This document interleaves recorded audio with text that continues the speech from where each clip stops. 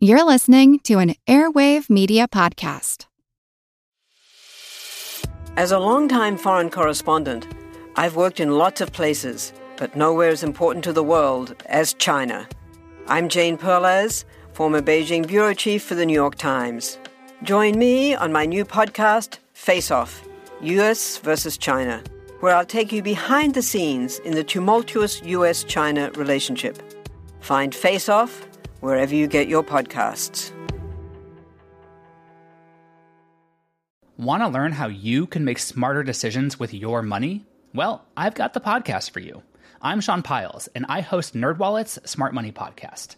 Our show features our team of nerds, personal finance experts in credit cards, banking, investing, and more. And they'll help you make the most of your money while cutting through the clutter and misinformation in today's world of personal finance. You'll get clarity on strategies to help you build your wealth, invest wisely, shop for financial products, and plan for major life events. Listen to NerdWallet's Smart Money Podcast wherever you get your podcasts. This is Money Honey Rachel. Hi, I'm Dylan. I'm Allison from Retire by 45. This is A Purple Life, and you're listening to the Earn and Invest podcast.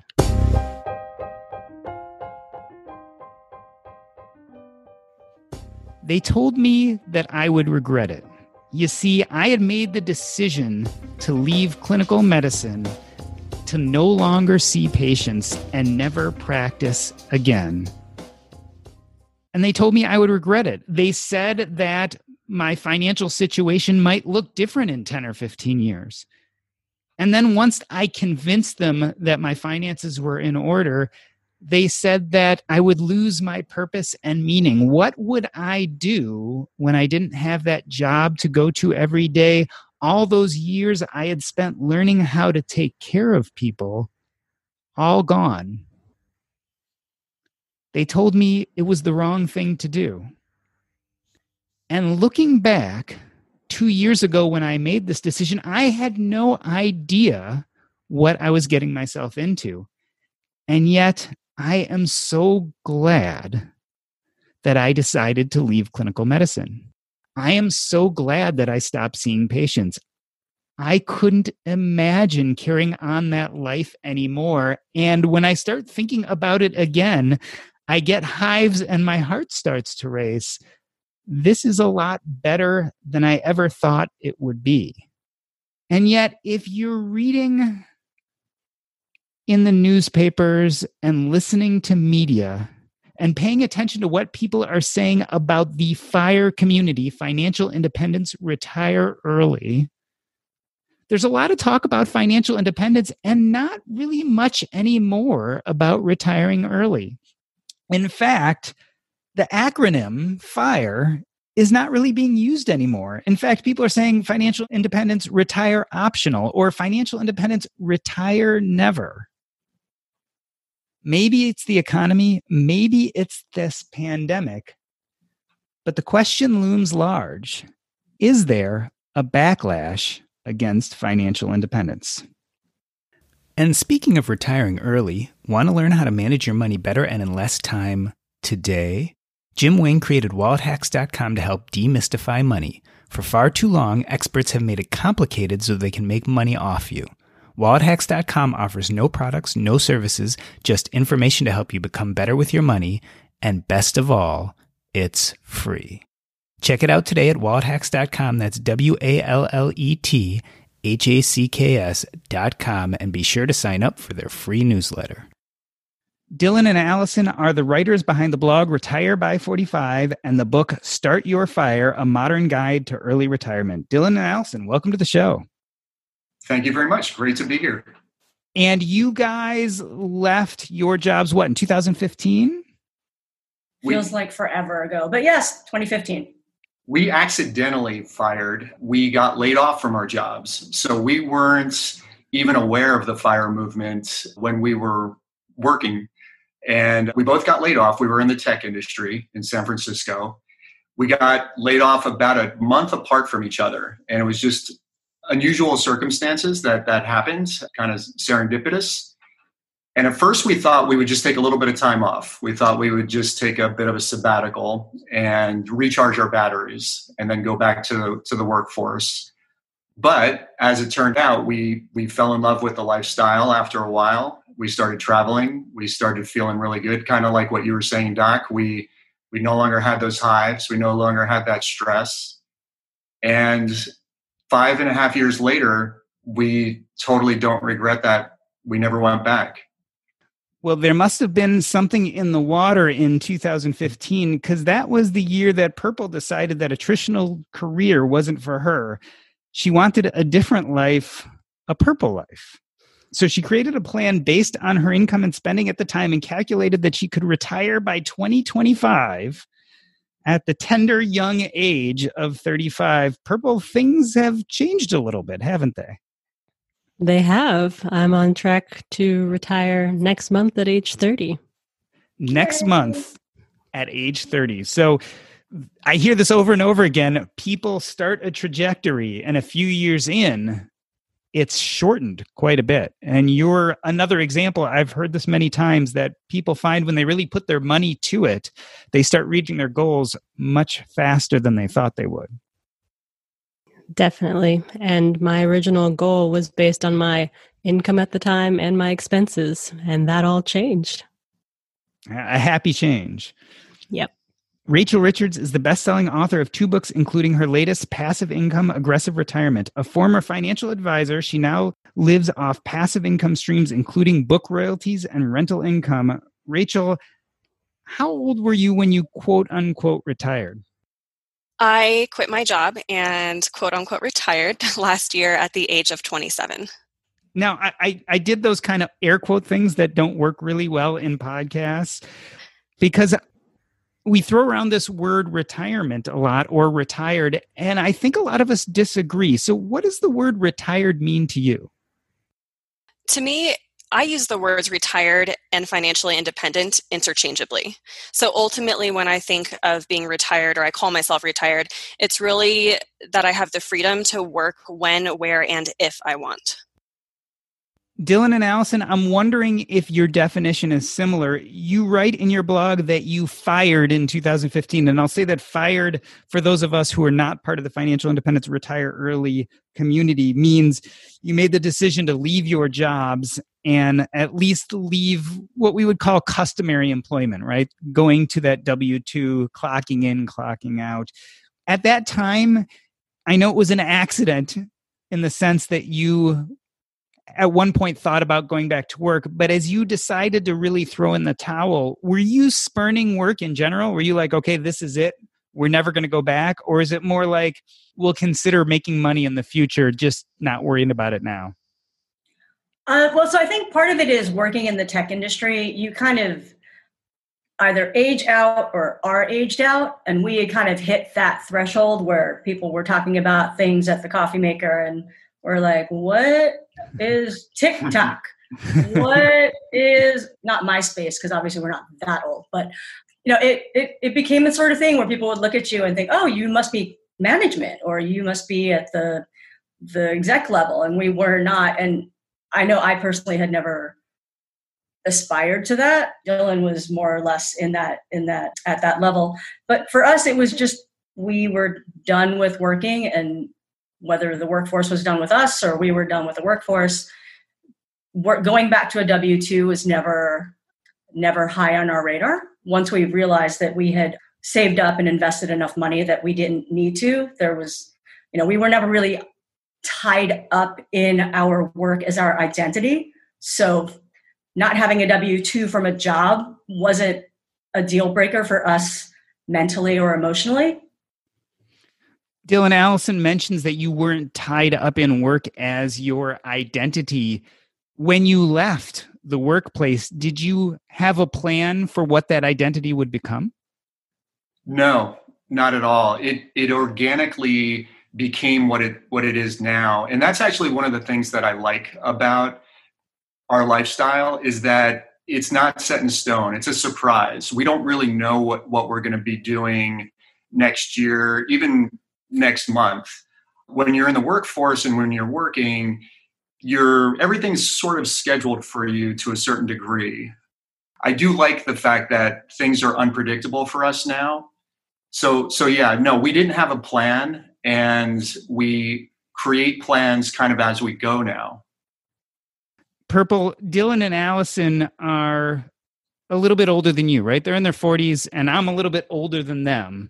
But we've had that time in the workplace to decide what we like and what we don't like. And even this enjoyment of unstructured time comes after you've been through decades of being structured.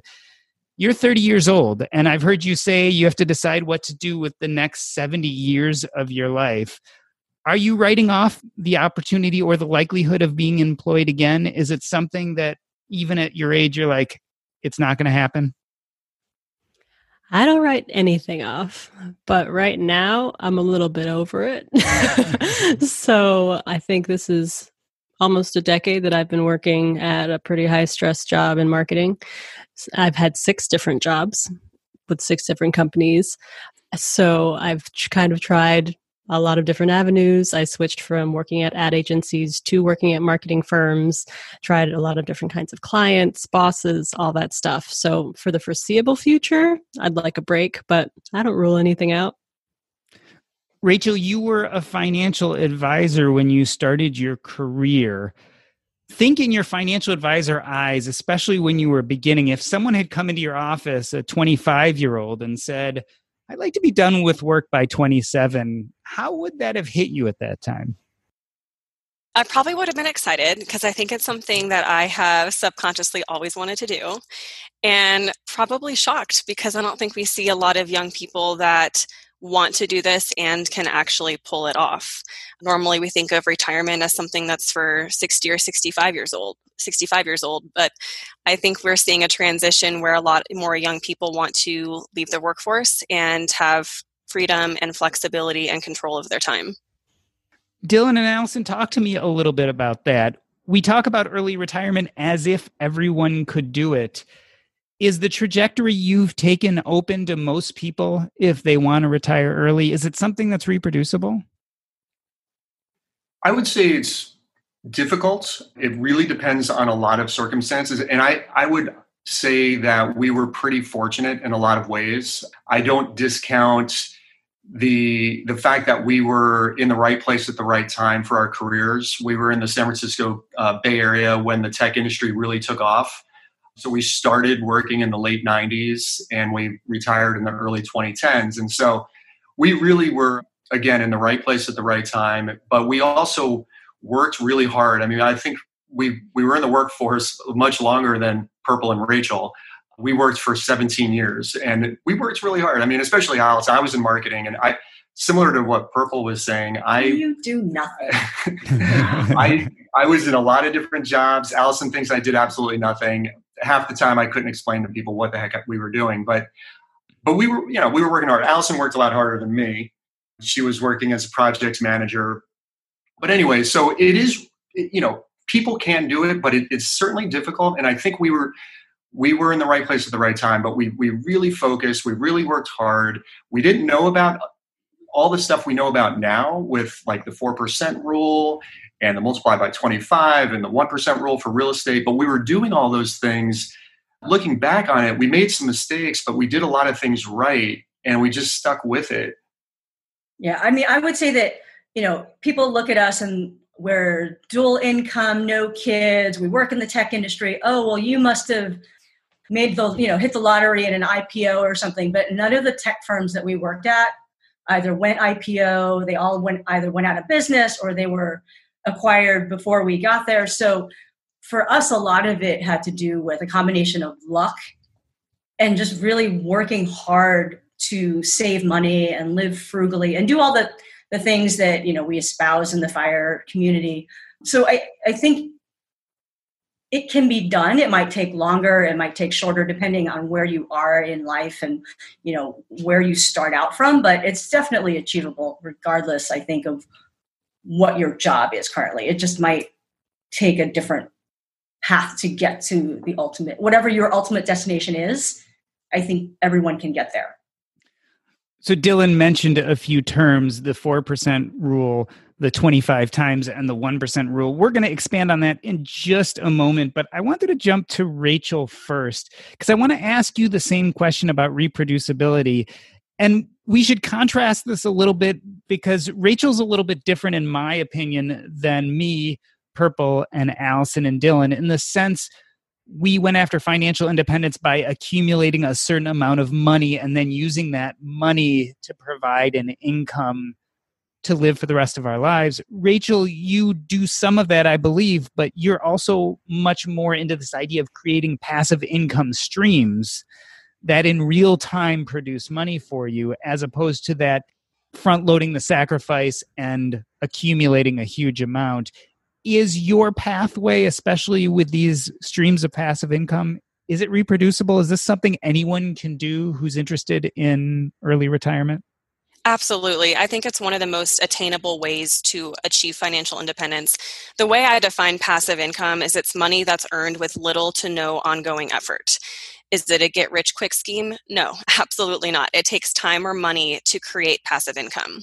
But when you think about the way that we have traditionally saved for retirement in the past, that our parents and our grandparents have done, I call it the nest egg theory. And that's kind of what you're talking about. You save a big enough chunk of money so that when you're 65, in most people's cases, then you live off of that for the rest of your life. The problem, that might have worked well in the past, but times have certainly changed. For example, pensions aren't common anymore. The Social Security Trust Fund is projected to be fully depleted by the year 2035. So that's extremely alarming for my generation. The cost of college has placed an enormous burden on millennials and younger people. And then most people at this point, I just don't think it's attractive for a lot of people to work for 40 years and not have that freedom. I want to do fun things now when I'm young and fit, not when I'm 65. So I think the nest egg theory, as I call it, has been debunked, and we're looking at alternate ways to retire, passive income being one of them. And you are a real estate person, so our listeners understand the 1% rule has to do with what you charge rent in an apartment or condo or house that you buy and are a landlord for. Do you want to explain to people what that is? Yeah, absolutely. I own rental properties. My husband and I own almost 40 rental properties, so that makes up a big chunk of our passive income. And the 1% rule means that if you have a property that's $100,000, you should reasonably expect to rent it out for $1,000 per month. So 1% of the listing price. And so that's one of those great rule of thumbs especially when you're first learning real estate, that if you're trying to decide whether the rental income is worth the cost of the unit you're considering buying, that's a good way of at least starting the process. As with all rule of thumbs, they are just guidelines. And Purple, let's talk a little bit about guidelines, because you and I both went for a little bit more of that nest egg model. How did you decide what enough was for you? What amount in that nest egg would support you? Certainly if you use the 4% rule, or if you thought about 25 times, talk about that a little bit. But how do we define what enough is? So I actually didn't use the 4% rule of thumb or 25 times rule to get my number, but it looks like it, because I was aiming to have $500,000 by the time I retired. As of yesterday, I have $520,000, and I spend $18,000 a year living in the middle of Seattle. So I was assuming that my costs would probably increase. They could decrease because geo arbitrage was also part of my plan, but in the age of Rona, we're seeing how that might not work out. Though domestic geo arbitrage is still very much a thing within the US. So anyway, 25 times $18,000 a year is $450,000. So I wanted to have a little bit of a buffer on top of that, not just because I'm extremely young, but also because I'm cautious. So I ran the models to see what would have happened if I had retired in the last 147 years over 70-year periods. And that's how I got that number. In every case, even if I retired in 1929, I would have been fine because of the flexibility of my lifestyle and spending costs. And again, just to explain, the 4% rule, also known as the safe withdrawal rate, is the percentage of your portfolio that you could skim off and use to live every year. and then still have enough to support you for 30 plus years. So 4% of $1 million portfolio you'd be able to spend $40,000 a year. You're looking at a $500,000 portfolio, which means you'd be able to spend $20,000 a year, which your cost of living, I have to stop and gasp when I say this, is $18,000 a year, which is not what my life looks like here in Chicago. But we will move on from there.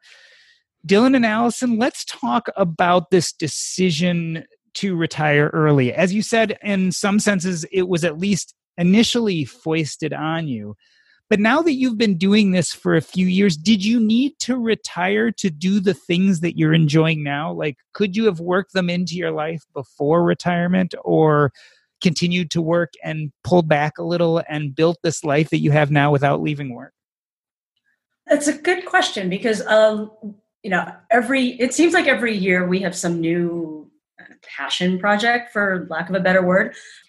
But a lot of the things that we do now, like we do a lot of volunteer work in the community. We're trying really hard to keep our neighborhoods, small businesses thriving. And I don't know that we would have had time to do that when we were working, because when you work, all you do is you get up, you roll out of bed, you jump on the train or your car, and you go to work, and you work for 8 to 12 hours a day. And then you come back home and you cook dinner, and then you watch a little TV, and then you go to sleep.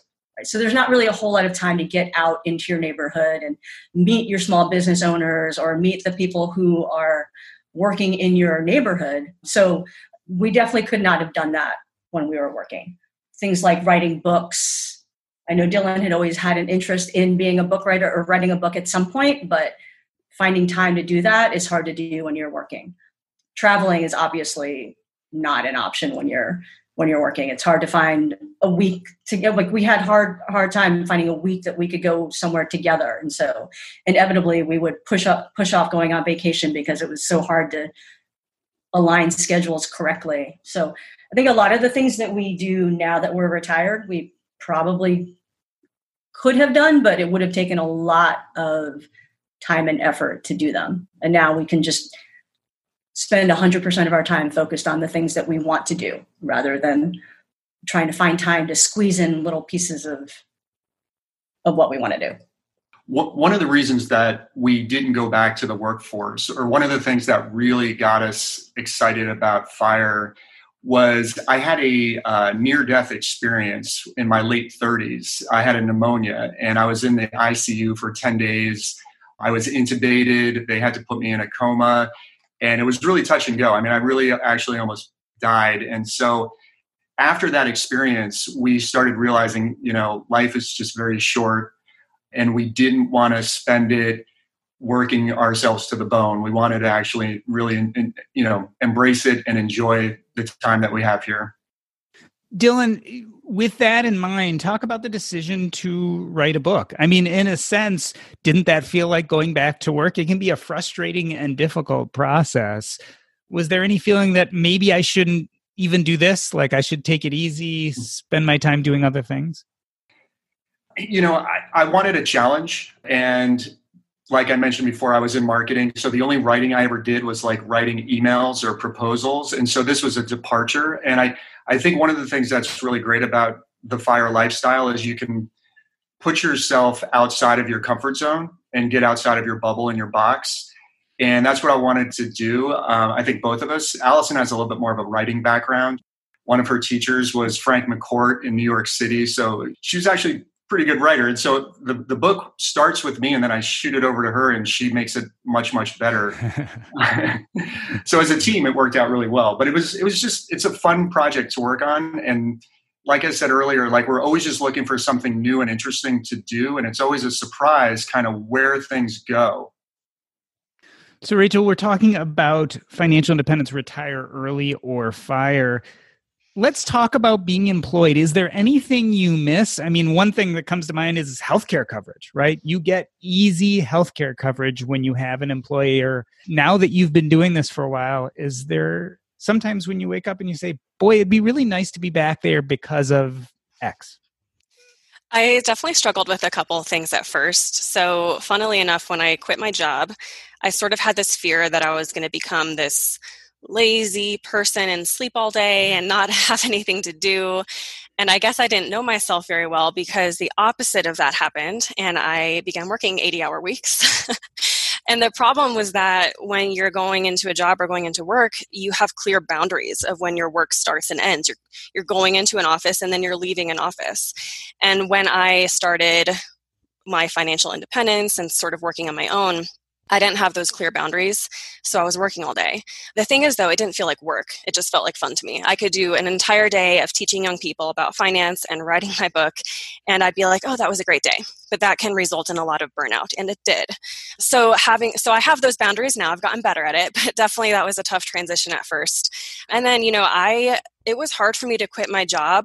It actually took me an entire year to go through with it. And that's because I really did have a great job.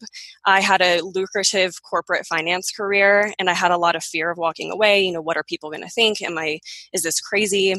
And I had a wonderful team, and I was challenged. So I really had the best of it when it comes to working for somebody, and I enjoyed it. So I do miss the team. I miss certain things, but I will say now that I am actually almost exactly a year in to financial independence and quitting my job, I definitely would never go back. This is the most fun I've ever had. Purple, you've heard of the hedonic treadmill, right? This idea that we buy things because it makes us feel good, and quickly that feeling good fades away and we have to buy more and bigger and better things. Like, this is a common thing we talk about in personal finance. You ever worry the same thing will happen with retirement? In a sense, retirement is a sort of hedonism, right? It's free time. It's letting go of responsibility. It's having this ability to make whatever decisions you want. You ever worry that might get old? No. I really don't, because I'm thinking of the next, fingers crossed, 70 years. And each decade, I imagine, will be a totally different life. I can decide this is the decade I'm going to go back and live in Italy again and learn how to make handmade pasta. I don't know. It can be I can live many different lives. So I don't personally think it'll get old. Yeah, to add to that, I agree. I don't think it'll ever get old.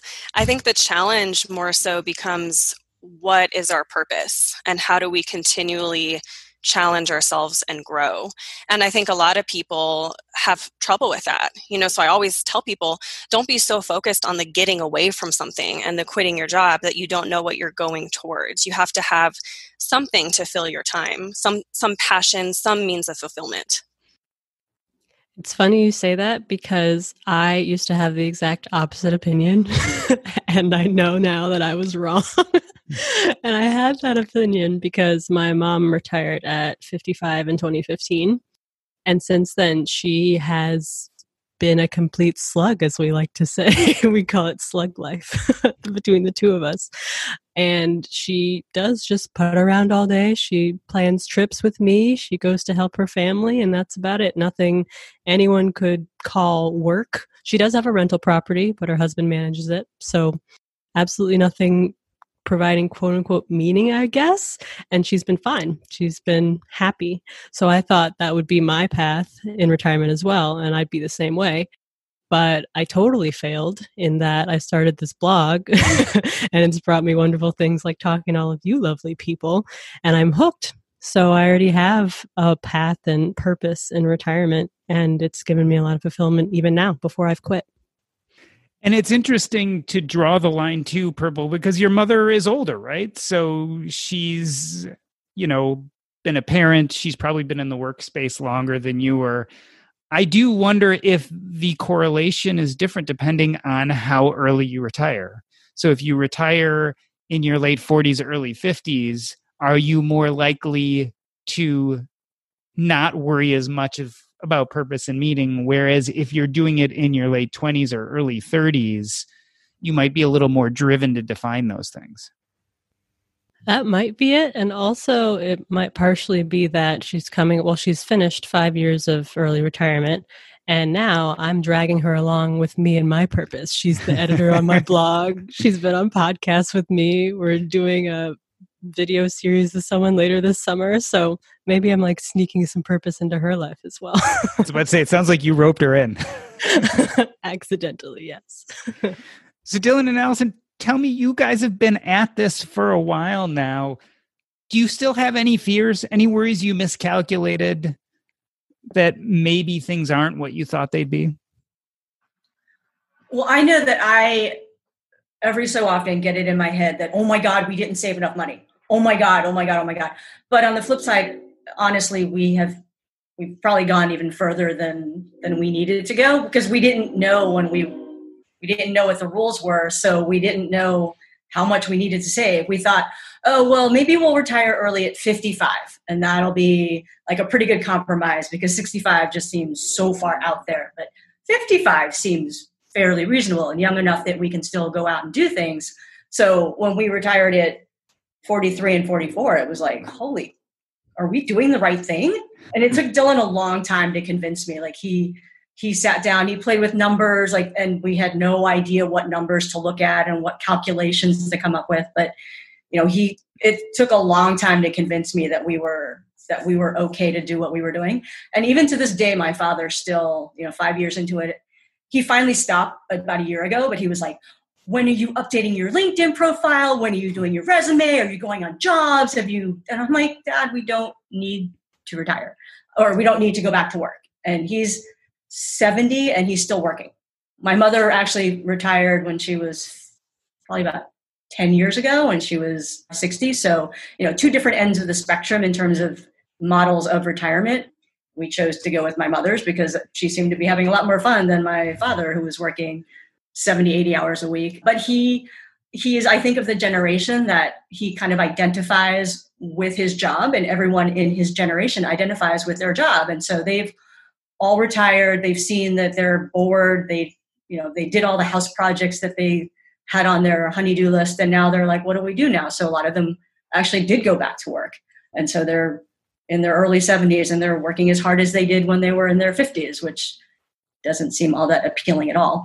But, so I still have my occasional bouts of, oh my God, did we do the right thing? And especially in March of this year, watching the stock market go down and down and down and down. And we're like, ooh, this is kind of it's a little, it gives you a pause that you're doing the right thing.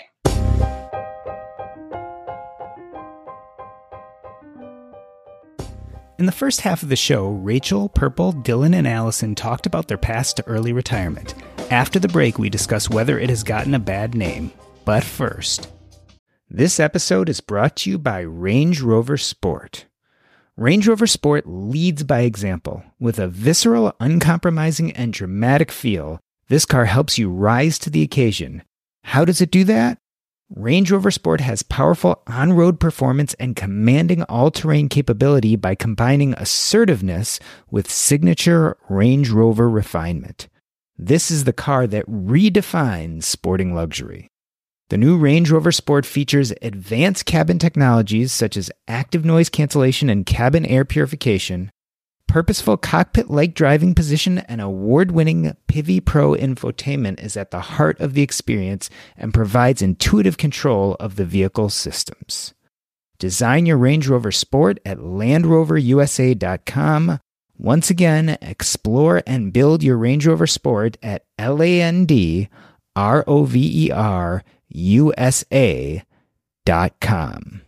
That's LandRoverUSA.com. Want to learn how to manage your money better and in less time today?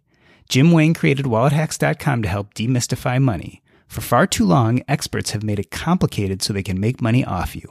WalletHacks.com offers no products, no services, just information to help you become better with your money. And best of all, it's free. Check it out today at WalletHacks.com. That's WalletHacks.com, and be sure to sign up for their free newsletter. Dylan, was there a moment there? You mean when the markets were going down? Yeah. Fortunately, we went through 2 major market crashes in the past, so we've been braced for things like this a little bit more. We started investing in the late 90s, and so we went through the first dot-com bust, which affected us more because we were in that industry, and certainly the 08, 09. And during those times, I would say the 08, 09 was a little scarier because we didn't have nearly as much money saved up, and we had some rental property. We had a lot of mortgages. We had a lot of bills to pay. And so that was a little scary. This time around, our mortgage is paid off. We're in it for the long haul. We're not looking to sell any of our assets. So it hasn't been quite as scary. And it came back pretty quickly. Who knows what the future will hold? But we're feeling pretty good about our current situation.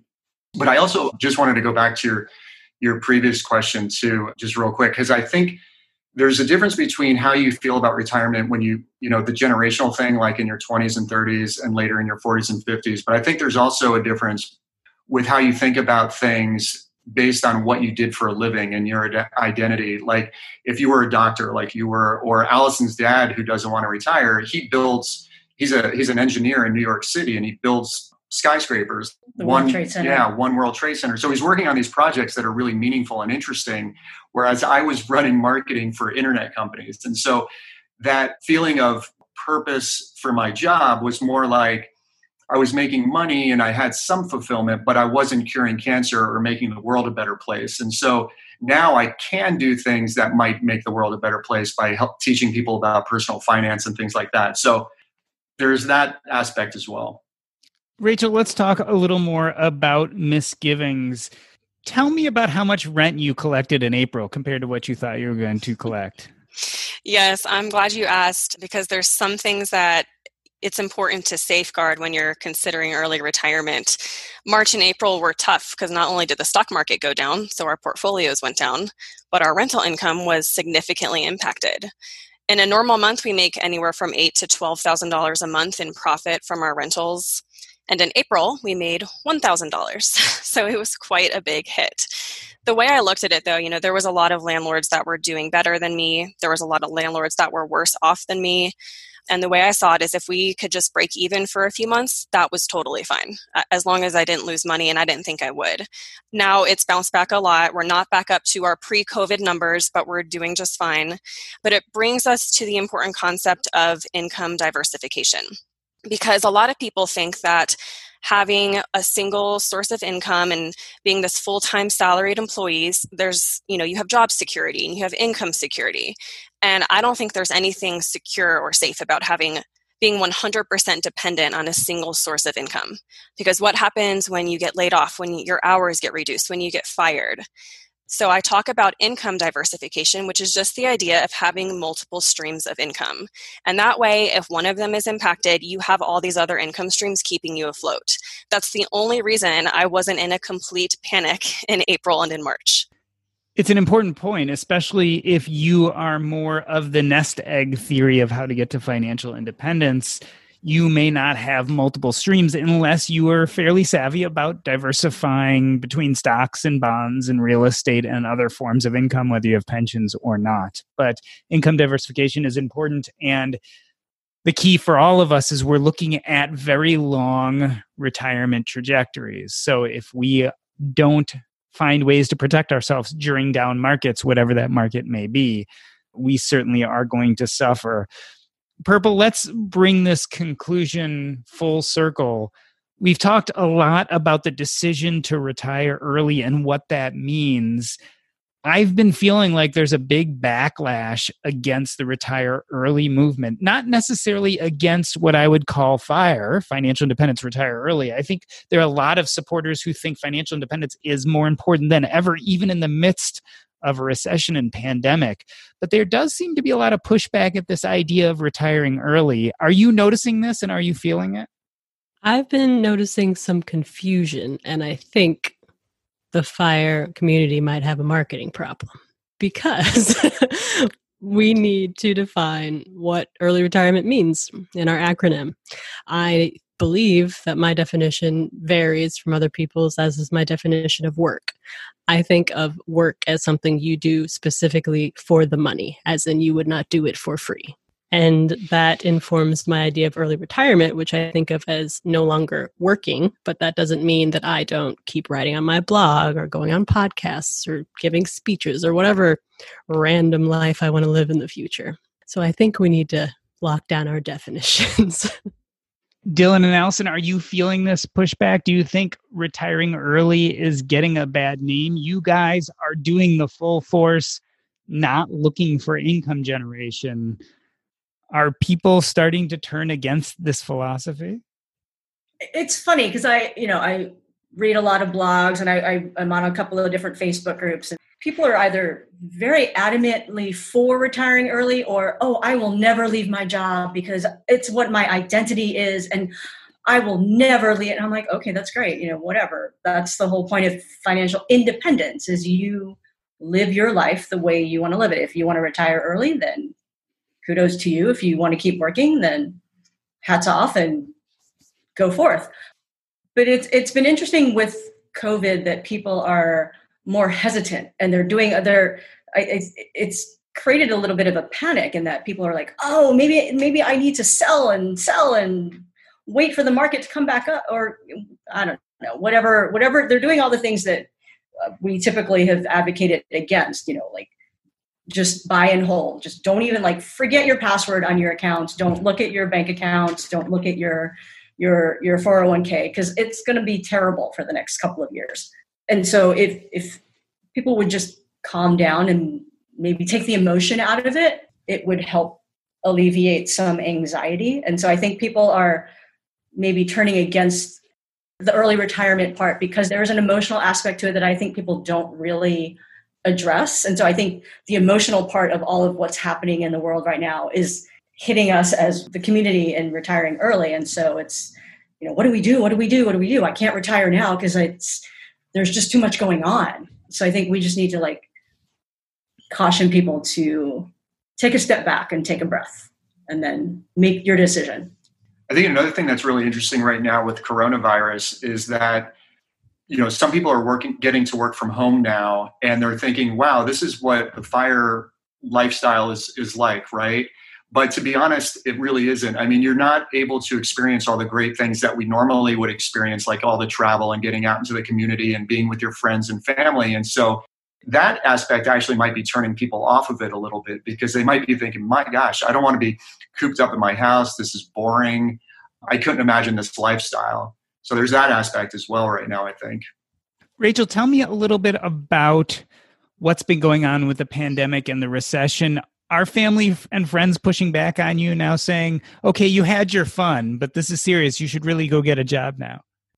No, not at all. Actually, I think my family and friends have learned to stay out of my way.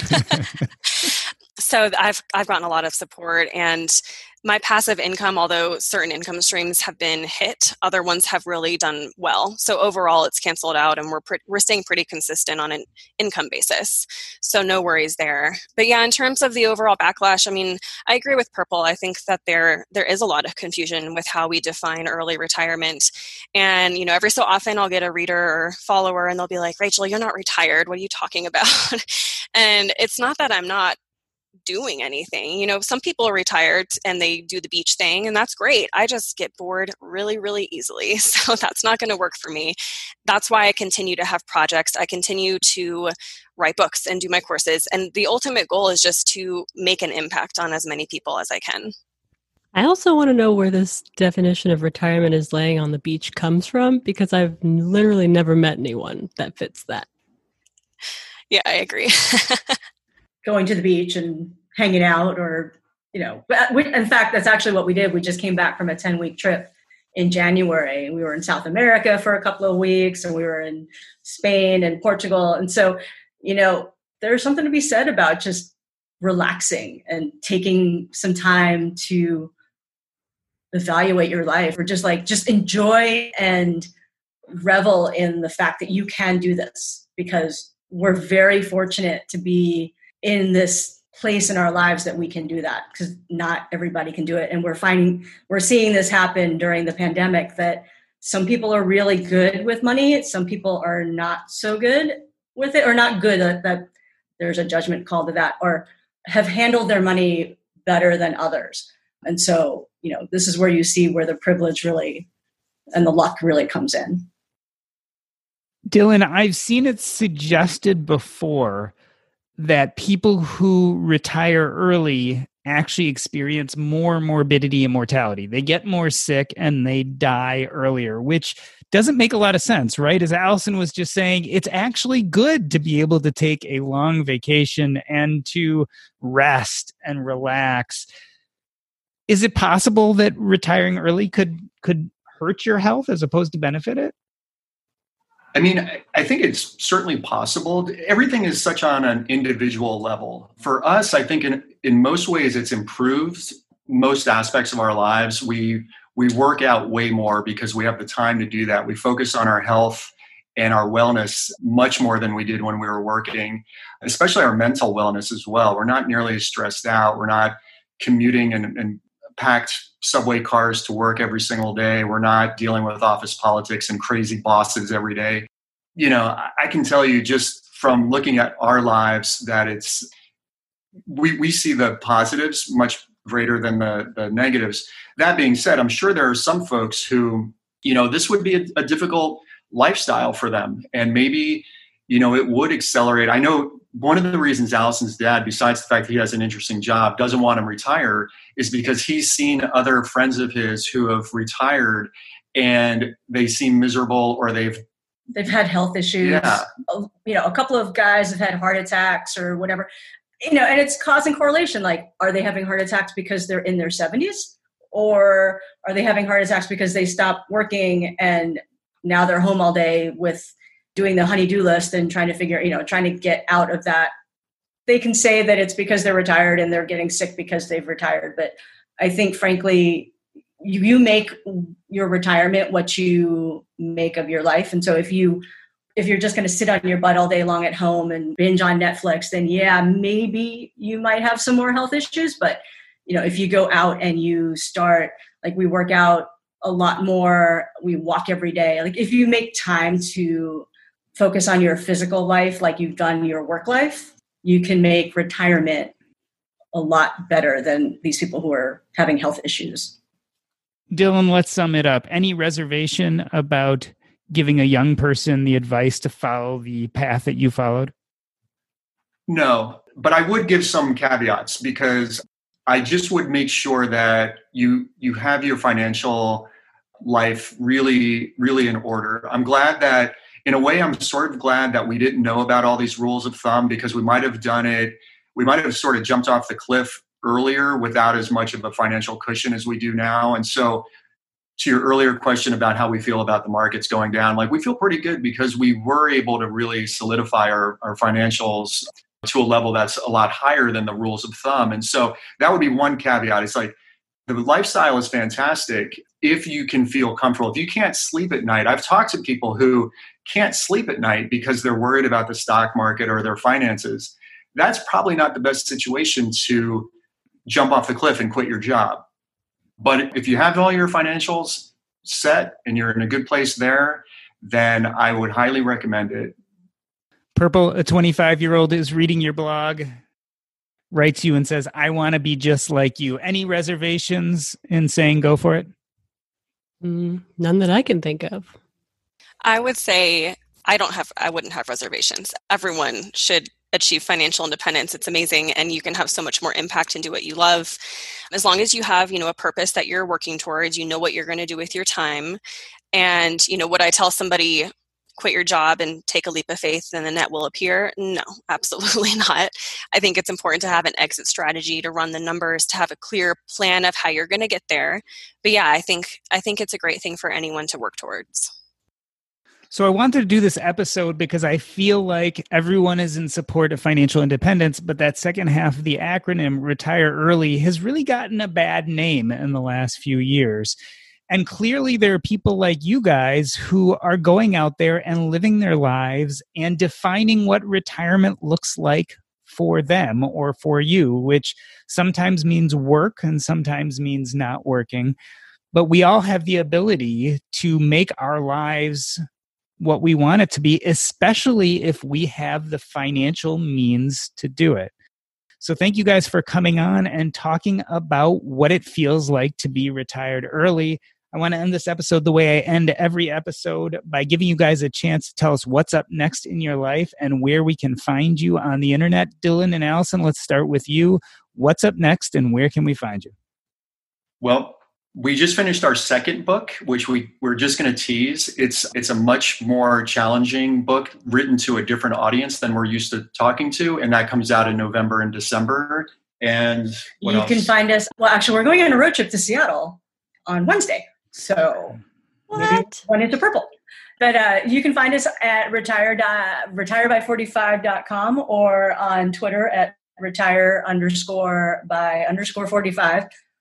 We'll also be at FinCon next year in Austin if and when everybody can actually get back together again. Rachel, where can we find you and what's up next in your life? So, Doc G, I haven't announced this yet, but I figured this is a great time. I am going to be releasing the second edition of Money Honey in about a month, and Paula Pant is writing the foreword, so I could not be more excited. So that's the most exciting thing that's coming up for me. And anyone can reach me. You can search Money Honey Rachel on any social media. I will give your listeners my passive income starter kit for free. So if anyone wants to download that, you can go to moneyhoneyrachel.com/bonus. And Purple, you could tell us what's happening in September, first of all, and where we can find you. Yep. In September, I'm quitting my job to retire at 30. And you can find me at apurplelife.com, where I have promised to continue writing weekly at least 1 year into retirement.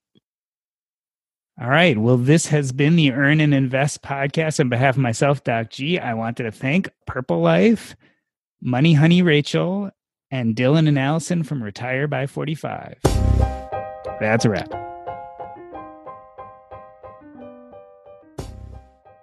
Funny story, or maybe not so funny of a story. I was scheduling an interview for today, Monday, November 2nd. I usually record 4 to 6 weeks before the episode goes live. And as I was discussing getting this appointment on the book so we could record an episode, the panel I was going to record with, multiple people said, you know what, November 2nd, it's the day before the election.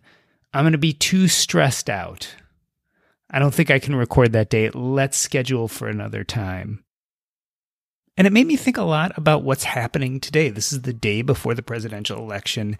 Here at Earn and Invest, we don't talk about politics a lot, except in how it relates to money. And certainly our political climate and who is in power, as in the president or who runs Congress, whether that be the Democrats or Republicans, all can affect financially how we do over the next few years. But these are really difficult conversations. It's hard to talk about politics in a group of people who's normally used to talking about money. Now, let's think about this. Most people would say the same thing about money. It's really hard to talk about money with strangers, or at least with people who aren't close family. In fact, it's really hard to talk about money with family also. Yet we do it here all the time. In fact, it's a normal part of our conversation. Yet the same taboo exists when we move into the political realm.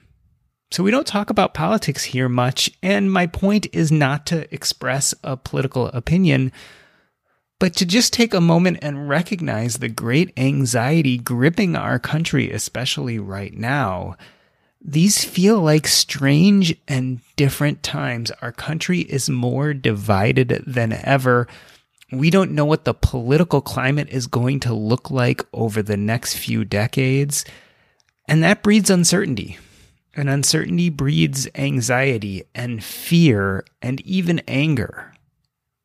These are things we're facing with right now. This is a strange day in our history. Who knows what tomorrow will bring? But again, I think it brings us back to our main point of why we talk about finances in general. I don't know what's going to happen to this country. I don't know what's going to happen with these elections. But what I do know is that I can prepare myself as best as possible for whatever is going to happen in the future. And the way we do that is we pay attention to our finances. We pay attention to a lot of other things too. We pay attention to our emotions and our relationships.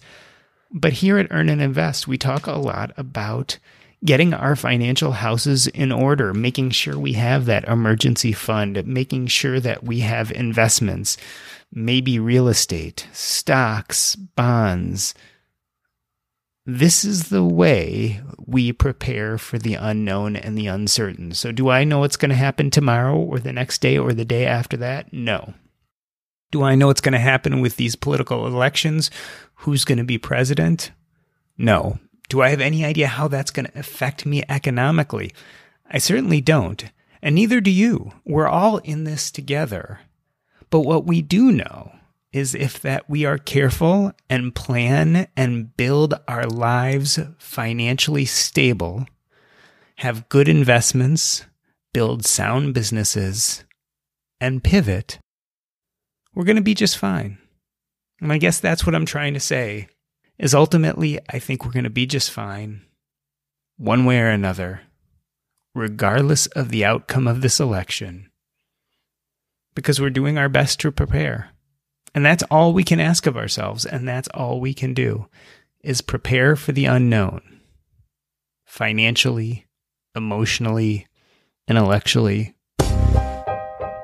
And we'll keep on doing that together, here on the Earn and Invest podcast.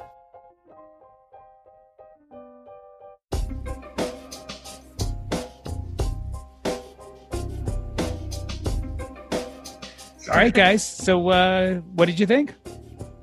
It was cool. I've never done that. Very, very well organized. So yeah. Thanks. The organization actually helps in this case when you have four people on. But right. I wanted to bring out a conversation that was just a little bit different, that was just a little bit more nuanced, and that celebrated you guys and what you're doing, because you're all doing really cool things. And I think people should kind of look up to what you do and read how you're managing this. And I think, as you guys were saying, we all kind of have to decide what our best life looks like. And you guys are all doing that. Yeah, thanks so much. And I like your style, Doc. I think you do a really cool job of bringing out people's, deeper thoughts on some of this. Sometimes these topics, these conversations can be kind of shallow. So I like getting a little bit deeper into some of these talking points, and I think you do a really good job in general. Some of the food they might not let us in, but otherwise we're okay. No, Mexico's open. Yeah, I hear it is. I don't know. We love Mexico, and we tend to go. We like to try to go once a year during the winter, but we obviously missed out on that this year. But maybe next year. Maybe we'll see. I have no idea, but yeah, it's been fun. Completely changing all my plans, and now it is U.S. centric. yeah. Until it won't be, right? I mean, that's life. Like, you'll do this for a certain amount of time, and then hopefully the world will change, and you'll be like, okay. Yeah, now I'll try something different. You are kind of young. What?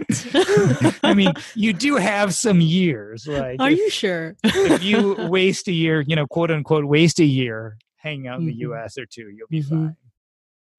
It feels really good to be productive, but a lot of the time it's easier said than done, especially when you need to make time to learn about productivity so you can actually, be productive. But you can start your morning off right and be ready to get stuff done in just a few minutes with the Inc. Productivity Tip of the Day podcast. New episodes drop every weekday, so listen and subscribe to Inc. Productivity Tip of the Day wherever you get your podcasts.